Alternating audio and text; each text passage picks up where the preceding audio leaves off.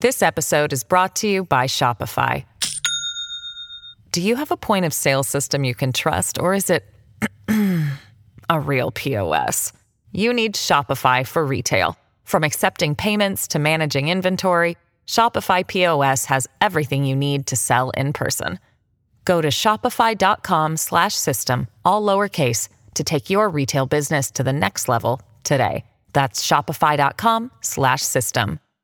Hello, everybody. This is Marshall Poe. I'm the editor of the New Books Network. NBN listeners like to read books and buy them. So we thought we'd tell you that right now, our friends at Princeton University Press are having a remarkable site-wide sale. You can get 50% off books, including ebooks and audiobooks, with the code 50, F-I-F-T-Y, at checkout until May 31. You can save some real money on Princeton University Press books. I encourage you to go there and check it out.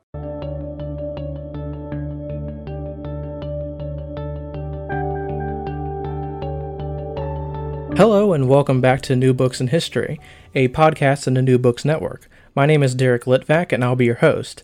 Today we have the pleasure of speaking with Dr. Alan Taylor about his book, Thomas Jefferson's Education, published by W.W. Norton & Company in 2019. Dr. Taylor is Professor of History and the Thomas Jefferson Foundation Chair at the University of Virginia. Thomas Jefferson's Education tells the story of how Jefferson's vision for educating the next generations of Americans came to be. Taking readers through Virginia's, at times struggling, to put it lightly, educational infrastructure, Dr. Taylor shows how Jefferson's experience with education was both shaped by and contributed to his own vision of what a university should look like. Culminating in what is today the University of Virginia, Jefferson's goals were, as Dr. Taylor points out, both achieved and left by the wayside in a complicated development of a university and an educational system. Dr. Taylor, welcome to the program. Thank you for having me. So, I guess to get things started, could you tell our listeners how you came to this project? Well, I came to it because I just started a job here at the University of Virginia. And the university was coming up on its bicentennial. And I was being asked to speak about the origins of the university, and I thought I ought to know more about them. And so I started doing research, and it led to this book. And so to kind of get our listeners, situated in what this looks like, can you tell us how the American Revolution, which is where you kind of start off, influenced, Virginian society and how this affected education? Well, the revolution created a republic, and in a republic, citizens have much greater responsibility than subjects do in a monarchy. So the leaders of the American Revolution thought that they had to upgrade the quality of education for the electorate. And so this is something that Jefferson took very seriously, and during the War of the American Revolution, he first proposes a comprehensive system for public education in Virginia. And, I think for a lot of people who are, less familiar with this history, the idea of why, a citizenry as opposed to, subjects in a empire, and a British Empire would need better of education might seem, somewhat weird, but, one of the things that you point out and that, historians have seen in the past is that, America is somewhat different from England at this time. There's much higher rates of literacy, there's much more engagement in politics, and as you point out, the revolution sort of changes this even more and makes it more of, as you were just saying, more imperative that these people are educated even better than they were. Well, in a republic, the citizens are the sovereign rather than some royal family. And as the sovereigns, they choose who will administer their government.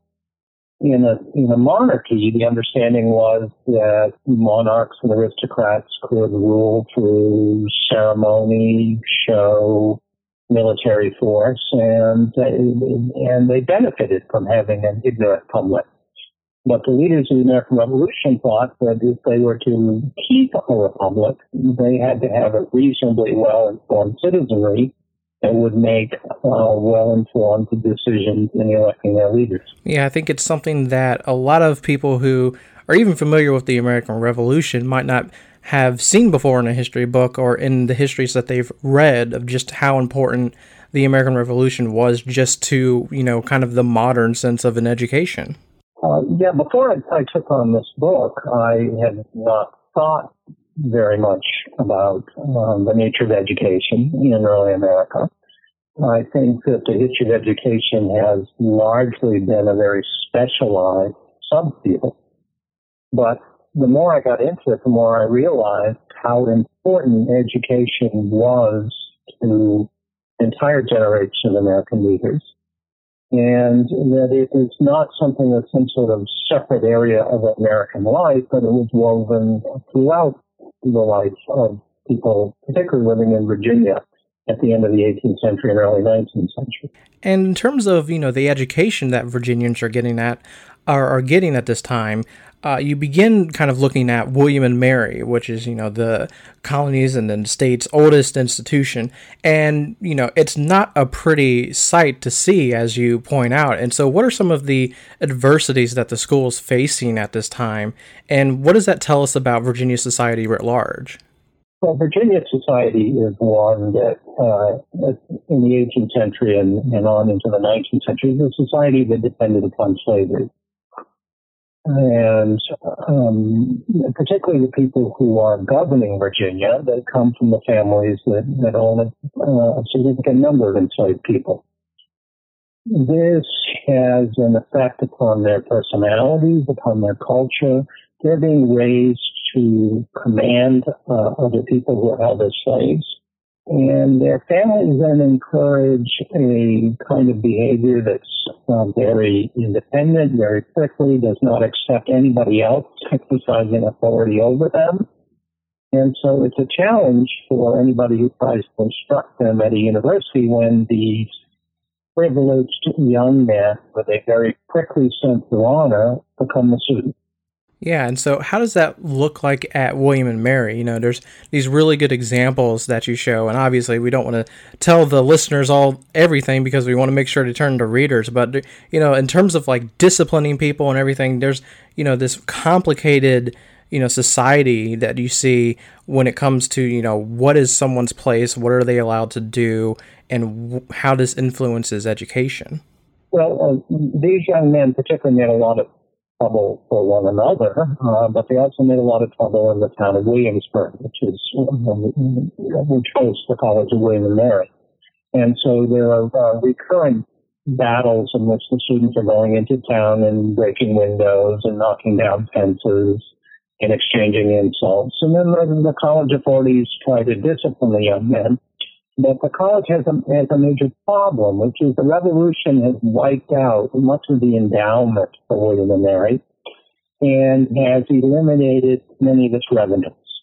So that the college is far more dependent on tuition paid by the young men. So anytime they would kick out one of these young men, they would lose a revenue stream. And they would also offend these powerful families. So the College of William and Mary hardly ever kicked out young men, and the young men know this, so they can basically do what they want with impunity. Yeah, I mean, that seems like just a recipe for disaster.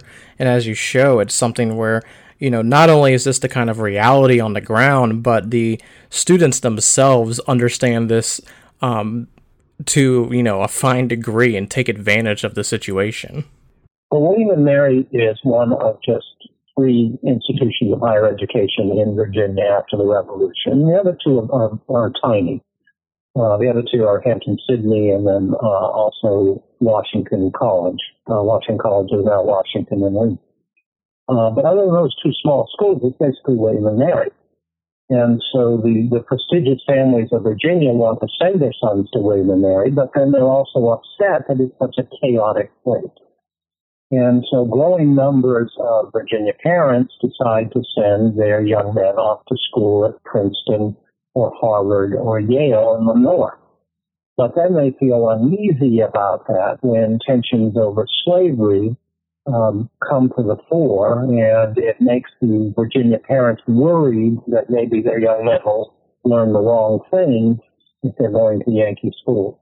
Yeah, and so, in terms of that, you have Virginians like Jefferson who are advocating for, a better education. And one thing that you focus on with Jefferson is how his own personal life at Monticello, his estate, influences his views on education. And so how do you see that happening? Well, Jefferson is certainly very concerned about the education of his own grandchildren, which he takes a very deep interest in.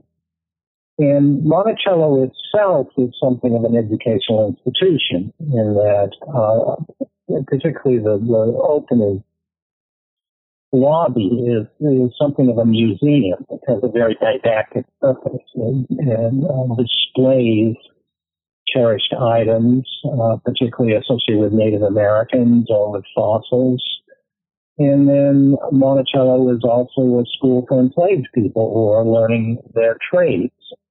So all of the education in Virginia is not contained in schools. Most people in Virginia, including enslaved people, but also poor white people, their learning is taking place in farms and plantations and artisan shops, and Monticello is one of those places. Yeah, and the image that we kind of are presented of Monticello, as you were just saying, that you have this kind of, grand presentation, you have almost museum. It's very ornate, and you really kind of feel like you're in Monticello when you're reading the book, and kind of learning about what Jefferson kind of thinks about and how that's portrayed in his own home.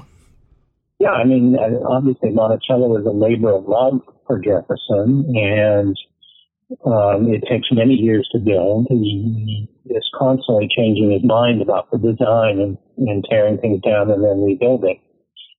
And so it has a relatively brief existence as a building that's complete in Jefferson's lifetime.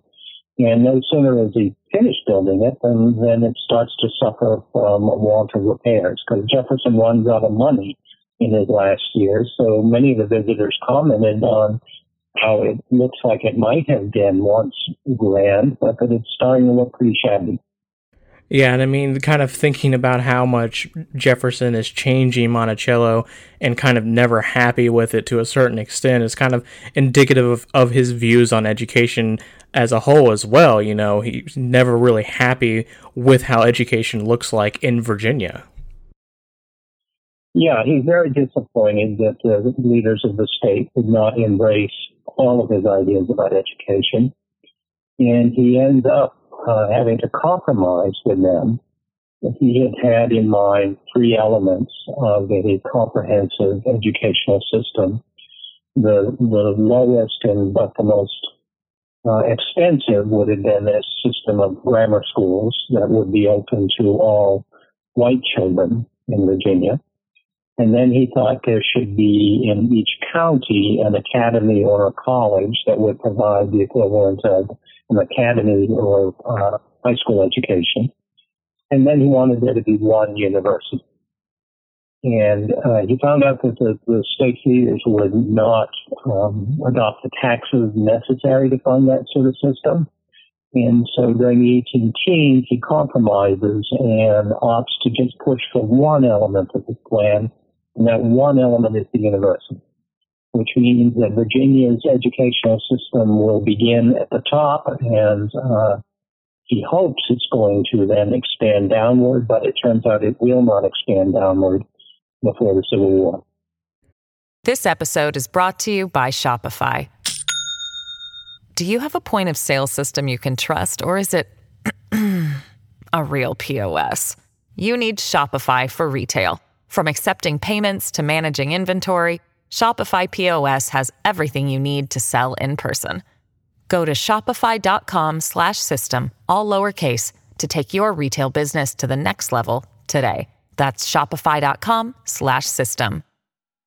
Yeah, I mean, I think for people who are less familiar with Jefferson's sort of plan, especially the one that involves educating the masses of white children, all white children, no matter what their status is, that's sort of just seems today to be, well, a given. You educate all children, but at the time, that was a pretty radical idea. Yeah, there was no system of public education in Virginia. Indeed, in most states of the United States, there was no system of public education. The exception to the rule was New England. And Jefferson admired the public schools of New England, and he hoped that Virginia would opt for a similar system. But he finds that it's very difficult in Virginia, in large part because people are opposed to the taxes necessary. But it's also tough because Virginia's population is so much more dispersed than is the case in New England. And it's very difficult for a significant number of boys and girls to be living within a walking distance of a school, given how dispersed people are in the very rural landscape in which the property holdings are often quite substantial, which separates people from one another. Yeah, and then as you point out in the book, that problem is even more compounded by the fact that there's such sort of intense regionalism within Virginia throughout this entire time period. Yes, the Virginia is really divided into three different zones. One is the Tidewater, which is the oldest part of Virginia and the lowest part in terms of altitude. And then you have the Piedmont, which had become the power center for the state during the American Revolution. And that included the capital of Richmond, and it also includes Albemarle County, which is where Jefferson lives and where the university will be founded. And then further west, and at a higher altitude, you will get Western Virginia. For Virginia in the early Republic also included what is now the state of West Virginia. So Virginia is the largest state in the Union at this time. It has the largest population. But it's also divided between these different regions. And one of the chief issues dividing them is that the slaveholders are concentrated in Tidewater and Piedmont, and they don't trust the West Virginians because they don't own as many slaves. And the fear is that if West Virginians are accorded more political power in the state, that they might do things like levy heavier taxes on slaveholders. Yeah, I mean, that one thing in and of itself really illustrates just how, central the institution of slavery is to the development of education in Virginia, just by the very fact that, we could almost look back and sort of understand, okay, people are afraid of taxes. No one likes taxes. No one ever has liked taxes. Yet, as you're pointing out, slavery is a big question in how education doesn't get to be kind of lifted off the ground and sort of, universalized, if you want to use that language. Yes, slavery increases the inequality among white people. In that people who own other people are immensely wealthier than those who don't in the Virginia system. And those people who had superior wealth, in other words, the slaveholders, didn't want to be taxed to fund the education of poor white Virginians. Yeah, I mean, as someone who, grew up at the edges of the Blue Ridge Mountains and everything like today, it still feels like Virginia is a very segmented society. I know when I went off to college and I was interacting with people from Northern Virginia and from Eastern Virginia in the Piedmont and in the Tidewater, it felt like they were worlds away even today. So it's almost hard to imagine what it would have been like back then, especially when, modern day West Virginia was still in the mix. Yeah, and it was very difficult to move around much of Virginia. I mean, you could move around the Tidewater reasonably well because you move by water. But the roads of Virginia were just wretched because they're also not levying much in the way of taxes to repair and build roads. And so people in the interior of Virginia and West Virginia aren't in the habit of visiting the rest of the state and vice versa. And one thing that you kind of already spoke about briefly, but plays a prominent role in this story, is how Jefferson and people like him, they do push for, a state university, but they're also not very receptive to calls by some other people for a national university. You might think of George Washington, who thinks that the nation's capital should have a university. And Jefferson, as you point out, is not as receptive to that idea. And so why was that? Well, the United States before the Civil War is a much more decentralized country than it would become after the Civil War. And there is a much weaker sense of American identity, particularly in the South. So Jefferson really didn't think of himself as an American. He thought of himself first and foremost as a Virginian. And that makes him pretty typical of Virginia's leaders. They referred to Virginia as their country, and they spoke of a place like Massachusetts as another country. And they felt that the Union of the States was really still a confederation of different nations. And so Jefferson is suspicious of any effort to organize a national university. And this puts him at odds with George Washington, who very much wants a national university located in Washington, D.C. Washington wanted to dissolve the parochial prejudices that separated the states. But Jefferson is somebody who's trying to defend Virginia's high degree of autonomy and separate identity. And so he very much wants to see if he can establish a university for Virginia, and he discourages efforts to create a national university. Yeah, I mean, you can kind of see on Washington's part, at least, a sort of growth when it comes to that regionalism, because I know from my own experience and looking at, the history of the Revolution and everything like that, and people might be familiar with it, that, Washington, when, he takes, for example, command of the Continental Army, is talking about how negatively he thinks about New Englanders and everything like that. And by time he's becoming president of the United States, and then afterwards, as you're pointing out, he really thinks that you do need to sort of forge this American identity that is not as tied to this sectionalism, whereas Jefferson is sort of steadfast in his commitment to that, as you're pointing out.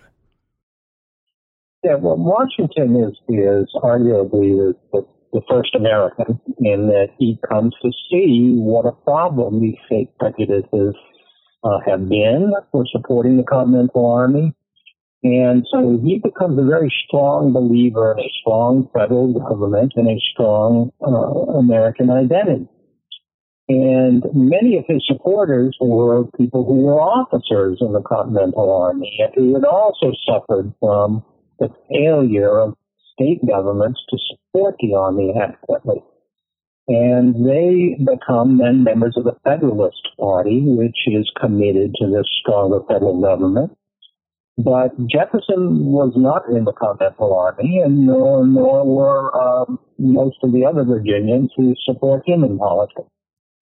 And one of the things that I thought was really interesting was your discussion of once Jefferson is actually, starts to sort of structure his university, where he's actually, thinking about how this is going to play out on the grounds. He makes these sort of rules and everything like that, and then they don't exactly work out, and, he keeps trying new things. And so when he finally is able to start, having a university, when Virginia's university is finally beginning, what does it look like, especially compared to, as we were talking earlier, William and Mary and the problems that plagued it?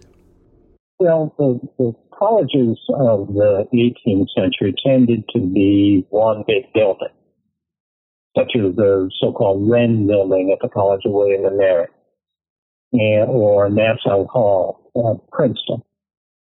In this one big building, you'd have students living, and you'd have classrooms, and in some cases, you'd have faculty living there. For Jefferson, these big buildings were breeding grounds for turbulence, for turmoil. And so he was very familiar with the troubles at William and Mary, and he thought he had come up with an architectural design for the University of Virginia that would discourage that sort of turmoil. So it's a more decentralized design, in which there are many smaller buildings which are connected, and they include pavilions where professors will live, in what he calls dorms, which are quite low and dispersed. And these would connect the pavilion. And then at the head of it all, there would be a rotunda, which would be this central ceremonial and educational space for the university. And then on the wing, on the back wing, it would be what he called hotel, which would provide food services for the students. So this is a design that in many ways reflects his political thinking, because he also favored a decentralization of power within the American Union.